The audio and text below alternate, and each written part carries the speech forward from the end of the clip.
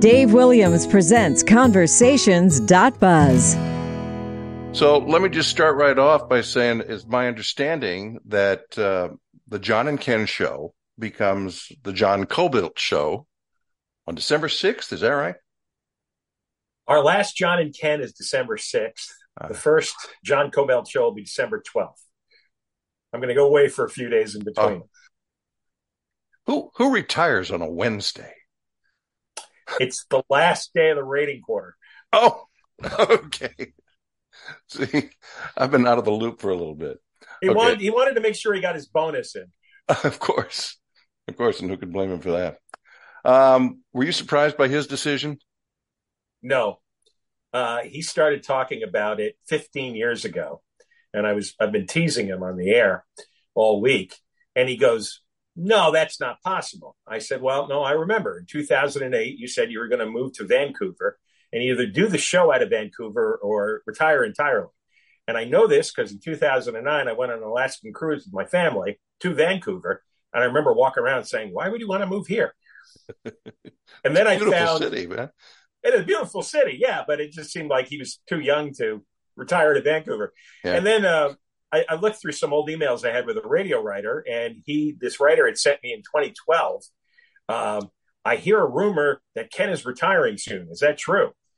And it wasn't at the time, but even my son, one of my sons is in his mid-20s, and he said, "Ken's retiring?" He was talking about that when I was in elementary school. So this was all big. Almost like you can't believe it until it actually happens. When you go back in and he's not there. Yeah. So, he talked about it a lot. Did he tell you before he told management? Yes. Only because I called him one day and I had a plan for us to do some broadcasts in January to cover the district attorney race out here. Uh-huh. And he said, "Well, I'm not going to be there." And he goes, "I might as well tell you." But he hadn't told anybody yet other than maybe a few of his friends. But so he told me that. You guys have been together for so long. You started out together in New Jersey, but before you got together, you were working separately as disc jockeys. Is that right? We met in Canton, Pennsylvania, in 1986. That was my first job, but I had left there a year early. I ended up in Elmira, which was 40 miles down the road. It was a real market with ratings and everything. But I was making $180 a week. And I had a thing as I was bouncing around from radio town to radio town. I always got to have at least $750 in my bank account to buy a new junk car because my old junk car would die every year. So I didn't have the money at that moment. And I thought, I got to get some more income. Now, I was doing the mornings in Elmira at WENY, which means I had a lot of time during the day to do another radio show. So I went back to my old station, WKAD in Canton, and they needed somebody to work in the evenings. So I did 4 hours in the morning from 6 to 10 in Elmira, then 7 to midnight in the evening, then drove back 40 minutes to Elmira, got there 1 a.m, slept a few hours, did the morning show. And I did this every day for 3 months, every weekday. Both stations were okay with that? Yeah. Yeah, they were 40 miles apart and their signals didn't overlap, so it wasn't an issue. And I saved the money I needed for the car. Well, Ken had replaced me in Canton at WKAD. So I showed up. I was following him. And we got to talking. And turns out, we grew up in the same metro area in New York City. We both were huge fans of the big top 40 station in town, WABC. Favorite disc jockey was Dan Ingram. He brought in one day all the memorabilia he'd saved from when he was a kid, top 40 surveys, right? Their hit surveys, sure. Photos and things. And we both grew up with New York sports. And, that's really all you need to connect with a guy. So we got to know each other. And then in Elmira, all the disc jockeys hung out together. We were all from out of town. And so I knew there was an opening at the crosstown station, WELN, for a morning sidekick sports reporter type of guy. And I said to Ken, you should go for that. And then I told the program director, And there I said, you should look at Ken Chiampou. It was just an instinct. And then I heard him working as a team with this other guy on WELM. His name was John St. John, who had a voice like Don Imus, but none of the material. And I heard just casually the way Ken related to him. One day, one of my roommates, we had a drunken Saturday night in our apartment. We were all talking about getting out of the line, right? It was going to be a jailbreak soon. Had to get out of there. And one of my roommates looked it up, pointed at me, pointed at Ken, and said, you two should be a team. As soon as he said that, I thought, yeah, that's right. And we never worked together. We didn't have a tape together. But I pitched my owner of WEMY on hiring us as a morning team in Atlantic City. They had an oldies station that nobody was listening to. I said, let us do mornings. And I just wanted to get a tape together with Ken and I and then move on to somewhere else. So Ken said yes. Eventually they said yes in Atlantic City. And we started there. And that would be January 11th, 1988. It was only instinct I had. It was instinct. It was kismet. I mean, Yeah. it at some point, don't you feel like there were forces working behind you and moving you into place with somebody like that? Yeah, I look at a handful of decisions because I picked Atlantic City only because our owner had a station there, and it was a station in need. Ken had an instinct. 6 weeks after we got there, I met my wife. Right. And, I've been married to her for the last 31 years. So in a 6-week period, I ended up with a lifetime radio partner and a lifetime life partner. And it just all fell into place. And there could have been 100 other decisions that any of us made in life, and everything would have turned out differently. But that's fantastic. Yeah. Yeah. You're going to feel real lucky. All right. Let me go. Let's go back to this big change coming up for you. And I know you've been in radio for a very long time, and you know what you're doing, and you know who you are, and you're comfortable with yourself on the air and all that. But still, there must be a little bit of, I don't want to say insecurity, but are you nervous at all about making this change and going into the show without Ken? A tiny bit in that, but it's the kind of nervousness that feeds your performance. Yeah. You know how you could take that adrenaline that's going on inside and then use it. Yeah. You could use it to enhance your performance, right? And so I remember the first day at KFI in '92, my heart rate was probably beating triple. Yeah. I mean, I heard a clip the other day because we've been going through old clips. And I heard a clip of the first introduction on KFI, first hour we did. And first thing I remember was my heart was just going insane, like it was going to explode. So there'll be a little bit of that, but that's a good thing. It focuses me, it energizes me. What can we expect from you? What are you going to be doing by yourself, or are you going to be doing it by yourself? No, I'm not going to have a co-host. I do have a good newswoman in Deborah Mark, and she's her own crazy personality. I know her. Yeah, and also. Our producer, Ray Lopez, and Ray and Ken and I have been together 24 years. And he was your producer, too. Poor Ray. It's a long story. We won't go down that path, but what a terrific guy.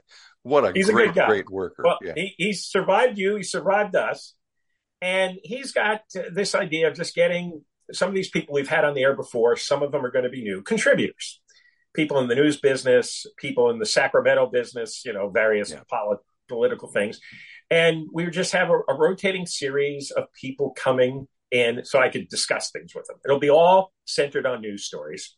It's not going to be any hangout radio screwing around. It's going to be a slightly adjusted version of what we're doing now. It's just, I'm not going to have the back and forth with Ken. I'm just going to have back and forth with maybe a dozen different people broken up over time. And we're going to see which people respond because I want it to be entertaining. I want it to be fast paced. I don't want anybody to be drawn. I mean, Ken and I were very quick paced when we talked. Yeah. That was the first complaint when we came to Los Angeles. This guy, you guys talk too fast. Yeah. It's like, well, we're East Coast people. East Coast people talk too fast. Yeah. You got to listen faster. Well, as you well know, Ken and I talked about this yesterday about how it's different working with one person, working with another person, or working by yourself, especially somebody who you've been teamed with for so long. You get to a point where you know each other so well. You can sense your timing. You can almost finish each other's sentences, and sometimes you can do that. And now it's a whole new game. No matter how long you've been in it and how good your craft is, it's a new thing for you. The one thing is we rarely took vacations at the same time. Yeah. Because I had 3 sons and I was locked into their schedule. So spring break, I would go on a vacation. Summertime, in between their camps and schools, I'd go on a vacation. And Ken didn't have kids. So it was not fair to tie him to my kid's schedule, basically, right? Mm-hmm. Where he could only take those weeks off. And eventually I told, program directors, I said, look, well, if we take separate vacations the whole year, you get 52 weeks of John and Ken, or John or Ken. Yeah. You don't have to have any weeks with a guest host. So it's better this way. Yeah. Because it's all family, right? And so, all right, 1 week John's here alone, 1 week Ken's here alone. And that worked out really well. So I've done 4 or 5 weeks a year by myself already since forever. Yeah. Yeah, it makes all the sense in the world. You mentioned in passing, when I was at KABC, they were doing this thing where they said, tell you what, when it's time for one of you to go on vacation, you both need to be gone. Because people want to hear you both. So, I mean, that didn't make any sense to me. And so, wait a second, what you're saying essentially, but what I'm hearing is that we're each going to get twice as much vacation because when she's gone, I got to be gone. And they said, well, yeah. And I said, that doesn't make any sense at all. So, no, it doesn't make any sense. And eventually it wasn't an issue. Yeah. Occasionally they tried pairing us up with any other random hosts that were floating around. And it's not like it was bad, but to have to suddenly tailor your rhythm right to another person, it's like suddenly dating someone else in the middle of your marriage. It's just not quite as smooth as it could be. So I just said, let me do this by myself. I know how to do it. Ken knows how to do it. Deborah perks up a little more when one of us is gone. She'll be a little more involved. And it never was a problem. There are a lot of radio management issues that are really not issues. Yeah. They're, as you probably know. They have to have problems to fix. Right. Yeah, I mean, I have no interest in hearing about research. I have no interest in hearing about focus groups or anything like that, because there was no research that put Ken and I together, right? We didn't have a focus group voting on us. I just instinctively knew we had a natural chemistry because we knew each other for 2 years. We were running around in Elmira as best as you could run around in Elmira with all the other radio guys. So he knew me in another way. And you can't reproduce that in a laboratory. So I like to go by spontaneous, organic, instinctive decisions. Makes all the sense in the world. Like you said, you have all these issues that people bring up, and it's like, you know what, that really doesn't affect me. What really, really used to always grind me was the program director going, okay, now remember, the ratings start tomorrow. And I think, so what, now I should be good? Is that what you're telling me? I should really make an effort now. I was like, what is the point of that? See, I never looked at things that way. We just went right to the wall every single day. Yeah, exactly. Yeah, and I want to talk about those issues and the types of things that you've done that have been much different than most talk shows, certainly much different than even local talk shows. But I want to go back just for a moment. I'm interested in your relationship with Ken because it has worked so well for so long. I had 2 longtime partners in my career, and in both cases, I would call them friends. I would say, these are my friends. We gotten to know each other in the way that I described. We knew how to work together. It got to a point where we were very smooth. We would feed each other a straight line and that kind of stuff. But in the end, the friendship never really went beyond the studio where we were working. Occasionally we'd, have some social event or something together. But the there's the friendship and there's the professional relationship, and they always kind of stayed separate. Is that you and Ken too? Do you ever hang out together? Not as much as we used to, and partly it's because I ended up with a wife and 3 kids, Yeah, and he didn't. So, he lived at the beach, and I lived, I don't know, 15 miles north of him, right? mm-hmm. So it's just life circumstances. You're different in your 40s and 50s than you are in your 20s, right? Yeah. With the way your life is set up. But yeah, we saw each other every day. I mean, our show was 4 to 5 hours long. Right.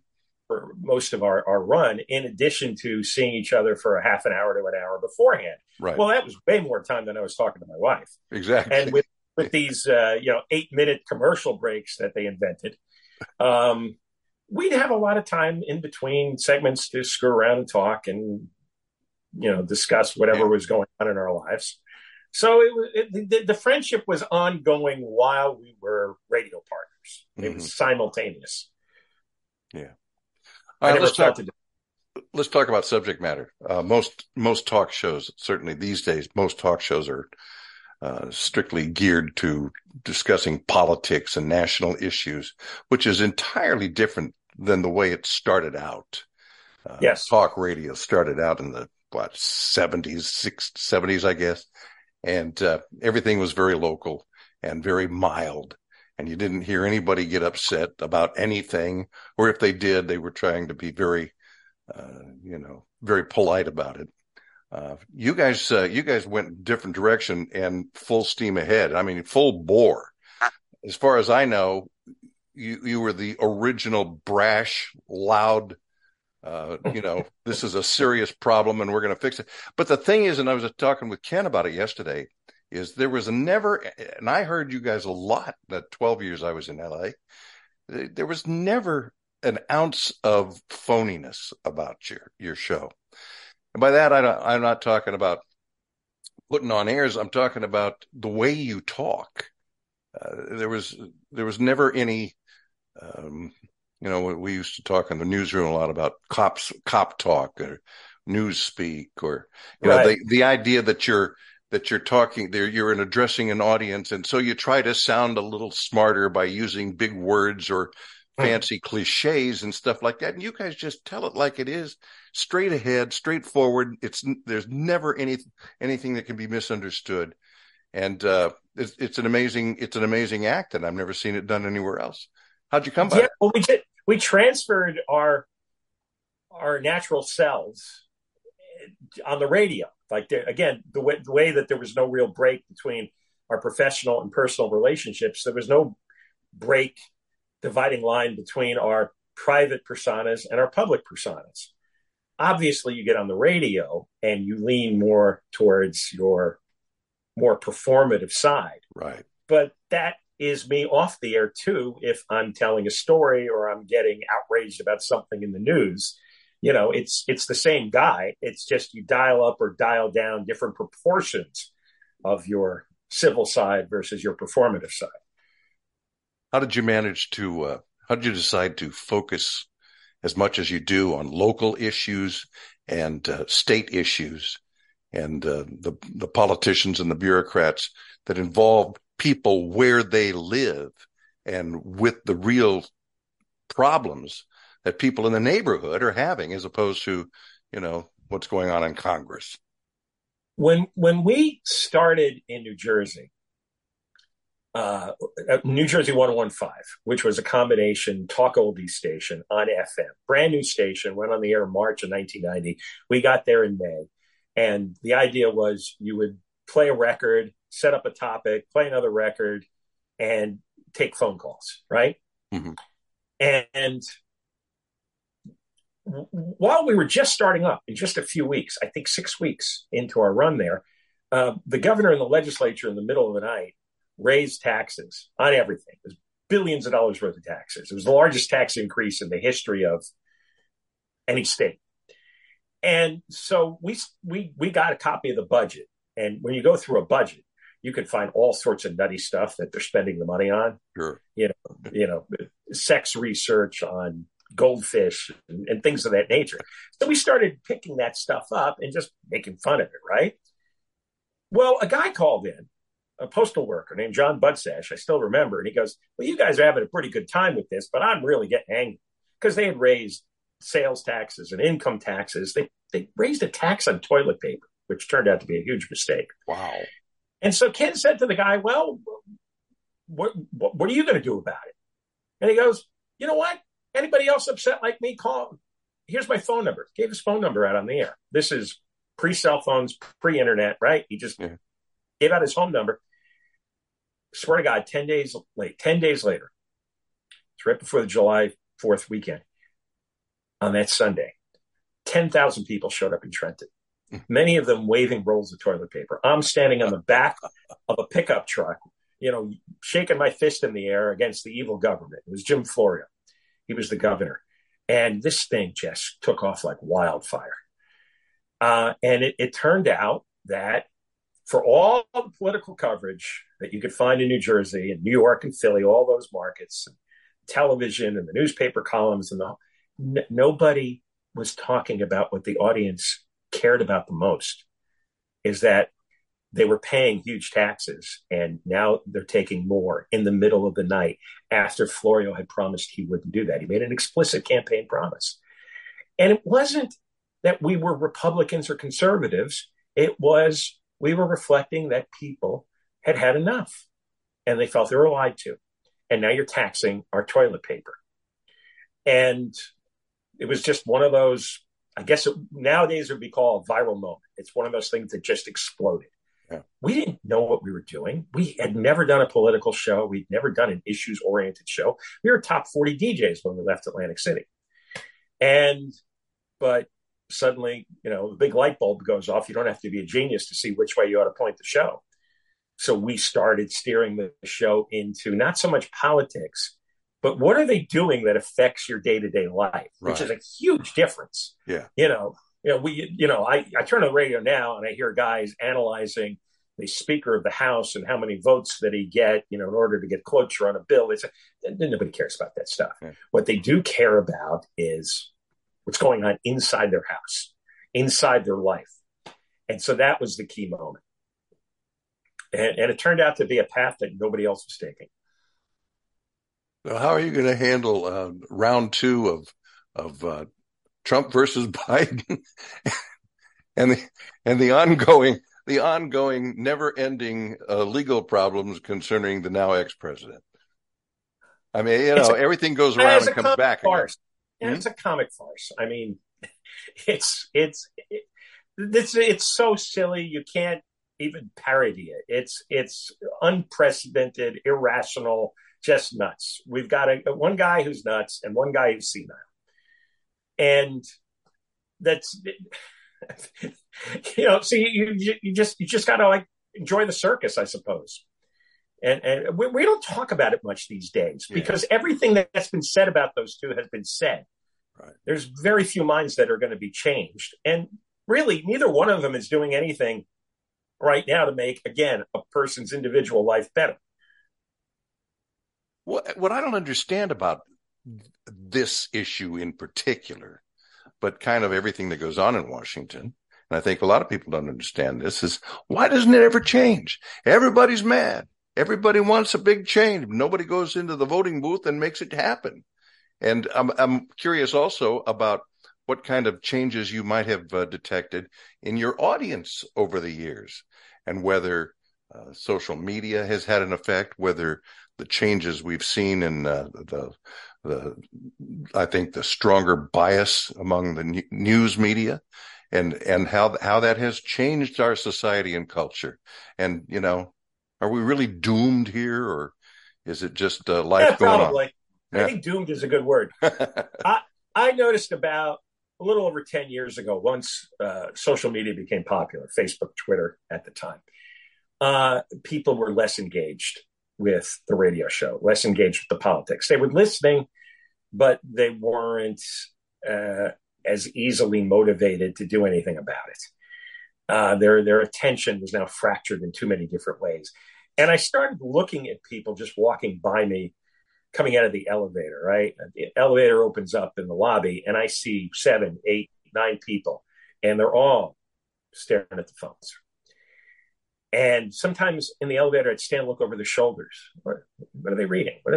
And they're looking at texts, or they're scrolling through Instagram. It was just all nonsense. Yeah.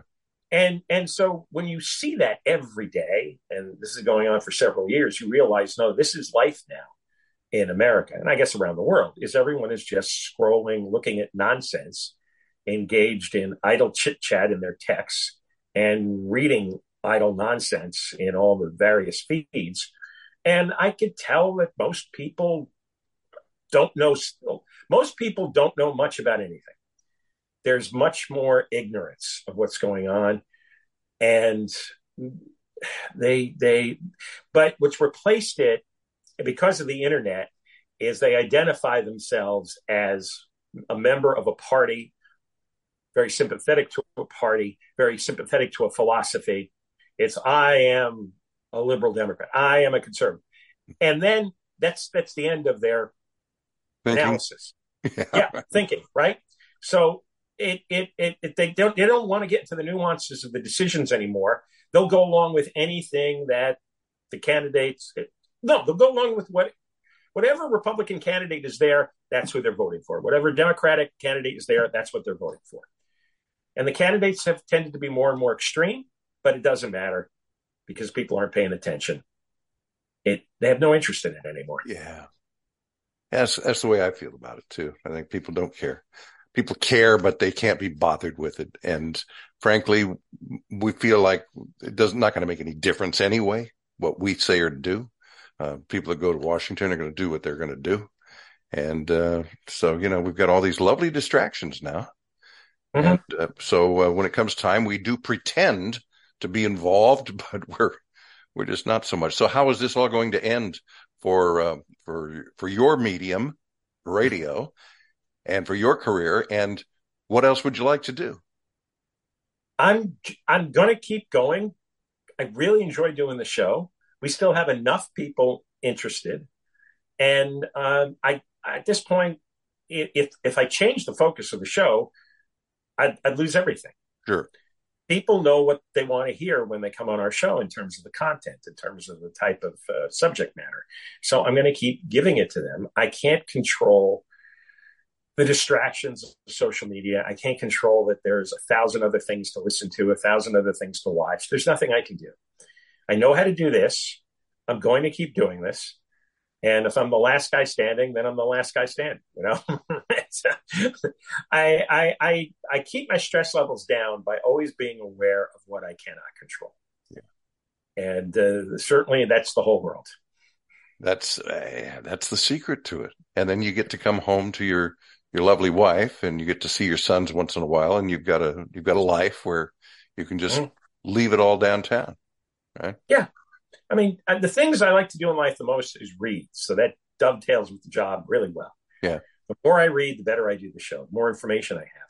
And for the people out there who want the information, who want to know the nuances, who want to connect the dots, that's what I find that we've done more and more of.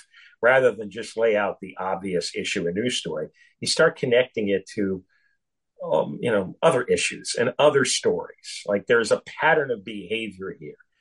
Whether it's with politicians or how they're screwing up the justice system, this is part of a larger philosophy that they have. And they don't make it explicit, but it's been kind of an insidious movement that's gone into government, that's gone into the media, that's gone into law enforcement and whatnot. And it's, there's a real underground revolution that has changed life a lot for normal people. And so what we've been trying to do is explain it, that you're not crazy. These changes have happened. It's not a conspiracy theory. We have a lot of people in power that you don't even know what they do or their names, but their philosophy has a great impact on your life. I have no doubt you're going to do just great by yourself or whoever you're dealing with. You have that passion, and it's so great to see in somebody who's been doing it for so long with such a high degree of success. And, you got every reason in the world to sit back and rest on your laurels, if that's what you say. And with Ken going, you could have done it easily, going, yeah, I guess I'll stop too.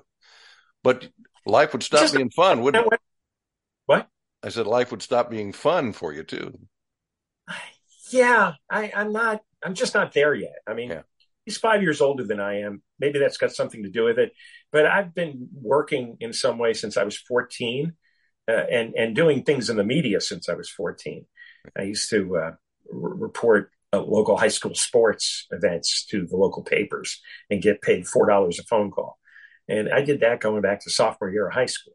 So and I worked at a newspaper for 5 years as a writer and an editor in the sports department, and then went to radio. So I haven't had nothing to do since I was probably 13, 14 years old. So I'm just not this. My dad, my dad was a Polish immigrant. He was captured by the Nazis when he was 11, taken into a German farm camp, eventually escaped, drove trucks for the English army when they reconstructed Europe. In 1950, he comes to America, meets my mother, and then works in factories for nearly 50 years till he was 72. Heavy duty, blue collar labor factories. And he didn't know much English and he didn't say much, but I must have absorbed a tremendous work ethic from him, because that's all I saw him do is get up in the morning, go to work. He never complained. I mean, he had every reason to claim to be a victim, every reason to say that he was oppressed, because he was literally oppressed and literally enslaved. Rarely talked about it, never complained about it, just went to work every day. And I guess that hardwired me to get up and go to work, fill your day with something productive.